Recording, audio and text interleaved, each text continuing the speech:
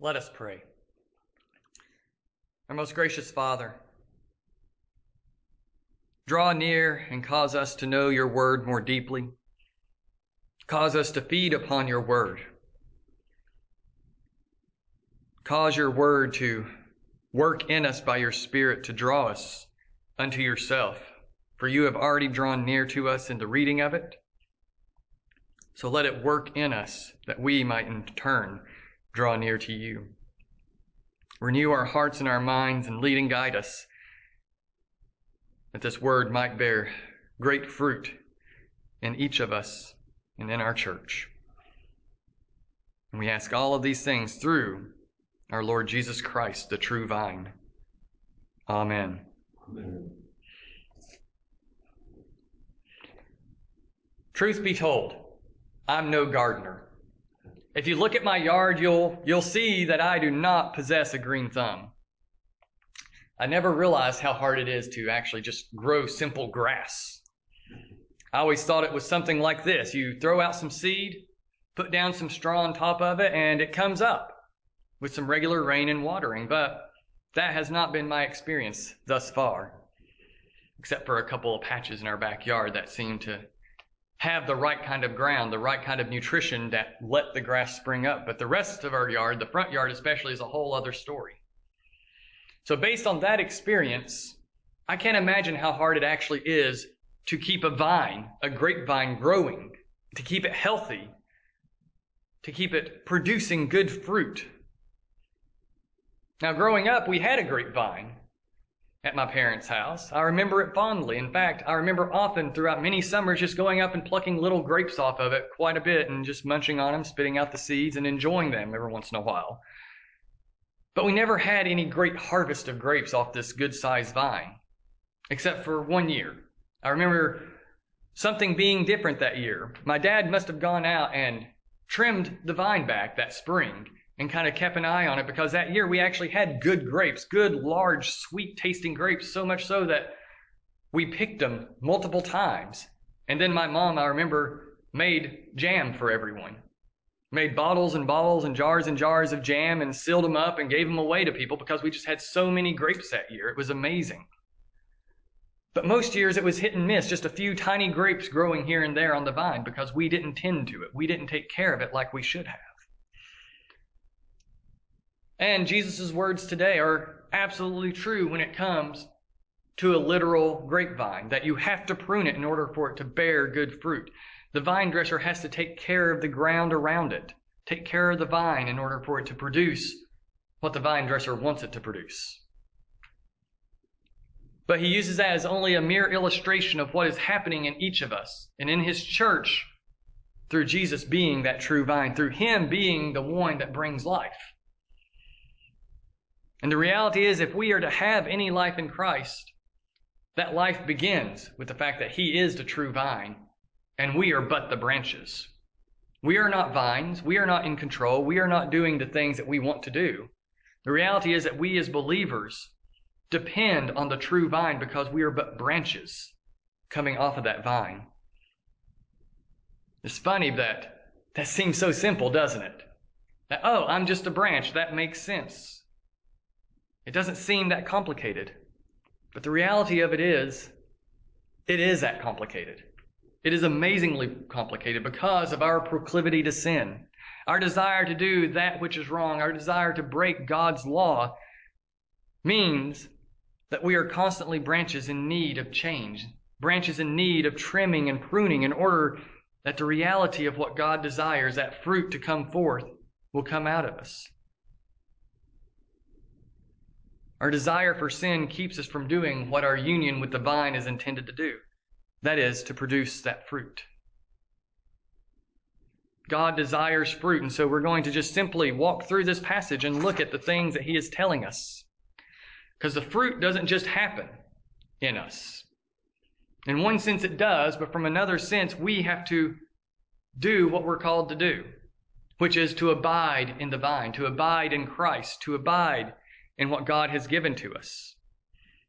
It's not like we're on an IV drop. Comatose patients who are just simply being fed and fed and fed, and we just receive without responding in any way. We like to try to picture the Christian life like that, but God makes it clear that we're not those comatose patients. We are active in what we do. We are to go out like the Israelites in the wilderness and gather the manna that God has freely poured upon the ground. It would sit there until they gathered it up to gain their sustenance. Likewise, with the life that we have in Christ, He has poured everything into us that we need because we are connected to the vine. But we have to respond. We have to receive those things and live in those things and abide in Christ. And so we're going to walk through and see what it means, what Jesus means when He talks about this picture of abiding, of being a branch attached to a grapevine. And the first thing that we encounter in verses 1 through 3 is that there is a vine and there is the vine dresser. There is the vine that produces the branches that have fruit. And then there is the vine dresser who cares for that vine, who watches over those branches, who watches over the fruit, who inspects the fruit to make sure that it is growing well as it needs to. And that vine dresser is the Father Himself. Jesus' Father, our Father through adoption, God the Father, is the dresser of the vine who comes and watches the vine and makes sure that it is doing and pouring life into those branches. And then He looks at those branches and determines what needs to be done, whether they need to be just broken off and gotten rid of because they are not responding at all to the vine they are attached to, or if they need to be pruned.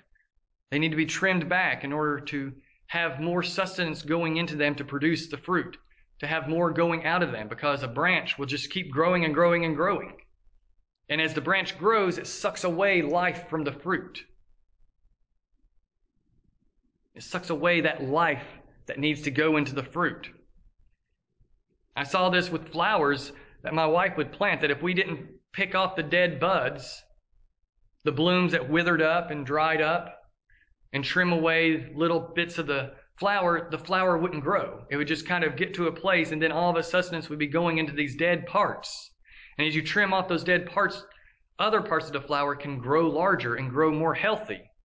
And that's what the Father is doing to us. He prunes us. He trims us back as we are abiding, as we are responding and producing that fruit. He trims us back a little bit more so that the fruit will grow more and more. And what's interesting is when He speaks of this, every branch that does bear fruit, He prunes that it may bear more fruit. That's not the usual word for prune. It's a word that relates to an important word in verse 3, where Jesus says, already you are clean because of the word that I have spoken to you. The word for prune and the word for clean are related in the text, such that Jesus is making the point to His disciples that they are the ones that the Father is pruning right now.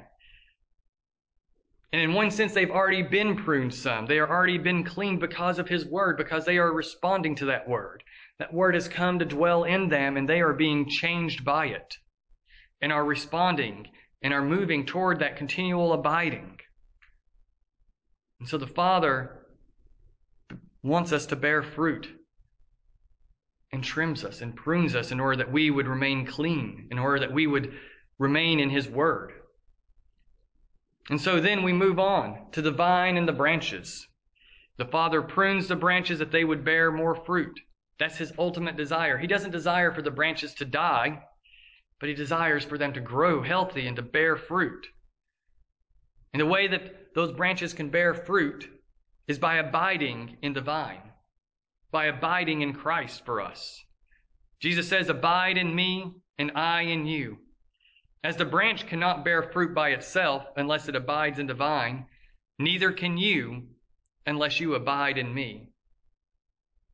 Our life withers up and dies when we disconnect ourselves from Christ.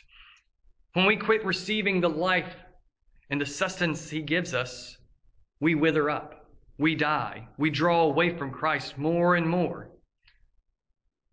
And eventually that means that we lose our way and we are broken away from that vine because we do not respond. But again, the desire is to abide. We are already connected to Christ. He has brought us in by His word, by baptism, by giving us faith. We have been connected to Christ in a real way. And so He says, abide in me and I in you. The branch cannot bear fruit by itself unless it abides in the vine. If the branch is broken off, the fruit won't come because it doesn't have life flowing through it anymore. And so neither can we unless we abide in Christ. We have to remain connected. And how do we remain connected to Christ? What is it that we are to do? We have to continually draw back to Christ. We have to continually look back to Him and draw near to Him through His Word, through prayer, through worship. Those things bring us back to Christ. They take our eyes off of ourselves and they put our eyes on Christ on the cross, on Him resurrected from the dead. By drawing near to His Word, His Spirit acts in us and pours that life of Christ that comes from Him as divine into us. I am the vine and you are the branches. Whoever abides in me and I in him, he it is that bears much fruit. For apart from me, you can do nothing. It seems harsh for Jesus to say something like that, but ultimately, the fruit that God is seeking, the fruit that the vine dresser, that the Father wants of us is spiritual fruit. Fruit that draws forth from the faith that we have, that has been placed in us by Jesus and by the Spirit working in us. Fruit here isn't merely just any kind of good work that can be done, because after all, those who don't believe do things that are outwardly good. But here, fruit that is being borne by believers is fruit that comes out of faith. Fruit that is before the Father, done in faith in Jesus, done in the strength and power of the Spirit working in us. It is fruit and actions that come out of our experience of salvation, that come out of our love for Jesus, out of a recognition that He is the one above us and in charge of us and giving us the very life that we need. But He gives us a strong warning here in verse 6 about the branch. If anyone does not abide in me, he is thrown away like a branch and withers, and the branches are gathered and thrown into the fire. He puts this warning before His disciples and before us as a reminder that just because we are connected to the vine, we can wither up and die by not abiding, by not drawing back, and by not relying on the life of Jesus to come into us. It's a hard and scary thing to think about, that idea that if I don't draw near to Jesus regularly, His life begins to ebb away from me. I begin to lose touch with that life that exists in me from Jesus. I'm not doing works to keep my salvation. I'm not doing works to earn my salvation. I'm just simply doing what I was created to do. Depending on Jesus. Depending on what He has accomplished for me. But what Jesus does is He follows up quickly by reminding them, if you abide in me, though, and my words abide in you, ask whatever you wish and it will be done for you. Your salvation will be granted. Your salvation will be assured in you as you abide in Christ. As His Word abides in us, we can draw near and ask what we need. We can draw near and ask what it is that we are needing to have to grow, to be strengthened, to be renewed. And it will be done for you. The vine and the branches. We depend on the vine because we are but branches. We depend on life. We depend on sustenance. We depend on our salvation coming from that very vine, that Jesus Himself for us. And we abide in Him. We draw near by word and prayer and worship in order that we would be renewed, in order that we would abide. And of course, that leads us to the final point here of the vine and the fruit. In verses 8 through 11, Jesus talks and says, by this my Father is glorified, that you bear much fruit, and so prove to be my disciples. Jesus says, as the Father has loved me, so have I loved you. Abide in my love. Jesus shifts the picture from being abiding in the vine and abiding in Him to abiding in His love for us. What we have to realize is that abiding in Christ and abiding in His love is the same thing. It's two sides of the same coin. For Jesus is the love that He has for us, and His love is Jesus Himself in a way. His love is fully expressed out of His person by His dying on the cross and being raised back to life on our behalf. As the Father has loved me, so have I loved you. He pours out all of His love for us. And through him, the very love of the Father for him comes to us. And so we can abide in his love, and that is abiding in Christ himself. And he goes on to say in verse 10, if you keep my commandments, you will abide in my love. He gives us a picture now of what it means to abide in Christ. That the branch that bears fruit abides in the commandments. They keep the commandments that the Lord has given to us. And Jesus says, you will abide in my love when you keep my commandments, just as I have kept my Father's commandments and abide in his love. Jesus continually and perfectly kept the Father's commandments on our behalf. Jesus was sent into this world to draw people to the Father through himself, to be the Messiah, to be the anointed one who would go to the cross for our sins and be raised back to life and then pour out the Holy Spirit upon his people to renew them, to bring them fully into his love, to give them an experience of his love that we had never known before. And abiding in Christ's love means keeping his commandments. Keeping his commandments leads us to abiding in Christ and producing fruit. The commandments themselves is not the fruit. Abiding in the commandments means abiding in Christ, which means fruit will come out of that. It's a strange, interrelated relationship. As we abide in Christ's love, we keep his commandments, and as we desire more and more to keep his commandments, we abide more and more in his love. That is the fruit that begins to be produced in us, those actions of doing what Christ has called us to do, abiding in his love. As we abide in his love, we do the things he has called us to do. And the first thing that he calls us to do, the first fruit that we begin producing out of the experience of our salvation is faith and repentance. Those two go together always in our lives. We can't separate them. We can distinguish them because they have different aspects of our response to Jesus' work for us, but they go together ultimately. For one without the other is not real. We don't really have faith without repentance. And we don't really have repentance without faith. But what do we have faith in? I've said it many times already. It is faith in Jesus' death and resurrection for us. It is faith in Jesus himself for our forgiveness. You see, faith is about Jesus and his work, not about me. We don't just have faith in Jesus unless that faith relates to the fact that we need forgiveness. Faith relates to Jesus and his work completely. I trust in what Jesus has done for me because I need that work for me. I can't come to the Father without Jesus. So to trust in Jesus is to absolutely admit that I am a sinner. To have faith in Jesus, properly speaking, is to admit that there is a reason for this faith, and that reason is that I am a sinner. Why believe in Jesus if I'm not a sinner? There's no need for it. If I have no sin, I have no need for Jesus. But if I do have sin, then I have a great and dire need for him. And so that's why faith and repentance are so intimately connected, because faith recognizes my need for Jesus because I'm a sinner.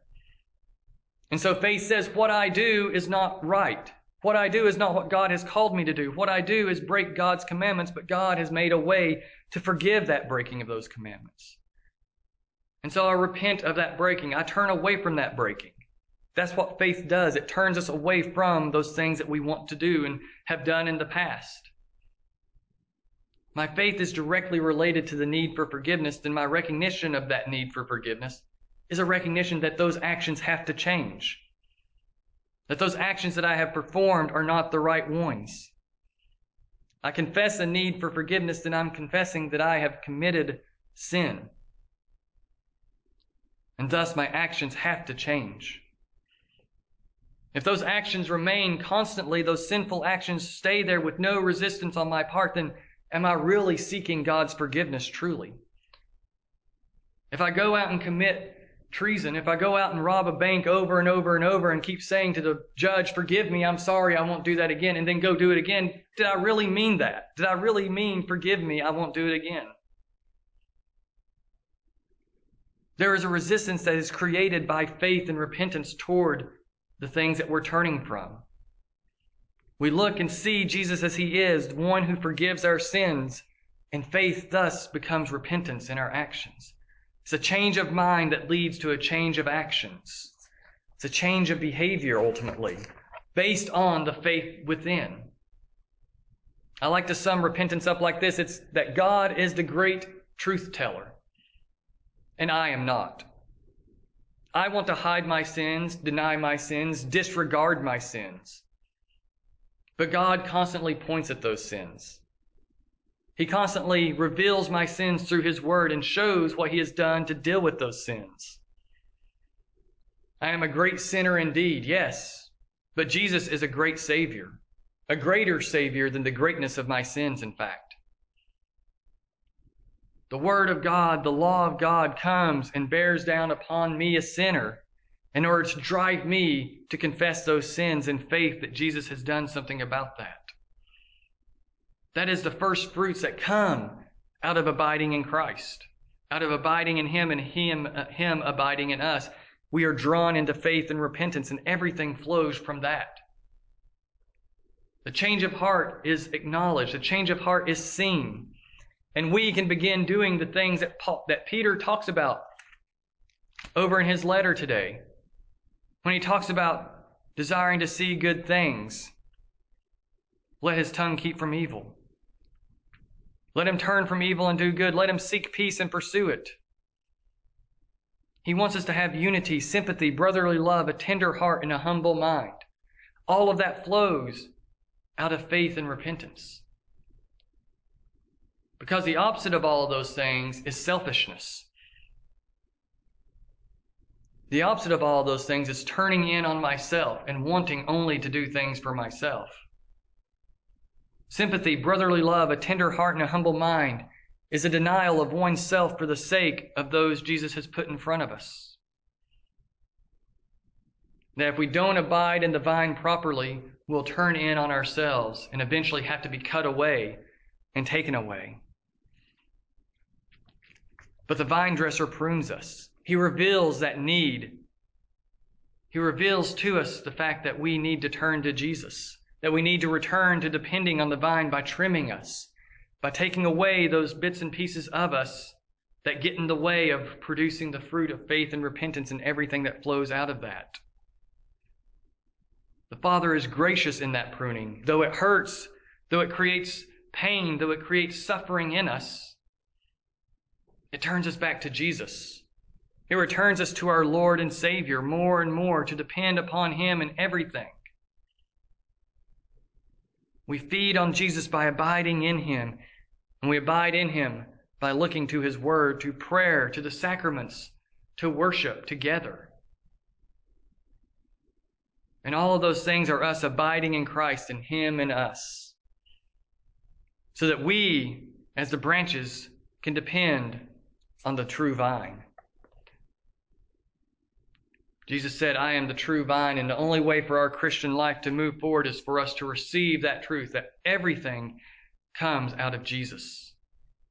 And we respond with faith and repentance. And that faith and repentance leads to a renewal that the Spirit creates in us because the life of Jesus is in us, because we're branches. It all interconnects and goes together. And so let us abide in Jesus. Let us draw near to Him. Let us own the confession that we made earlier and receive the life that comes out of that absolution. And let us go forward in joy, as Jesus said, these things I have spoken to you, that my joy may be in you. He doesn't say, abide in me, and I will abide in you, to make us scared, because He makes abiding in Him simple. Draw near in prayer, draw near in faith, draw near in repentance, draw near in Scripture. And He is there. He is found. He is discovered easily to be bringing life to us. And so abide in Christ, and He will abide in you. In the name of the Father, and the Son, and the Holy Spirit. Amen.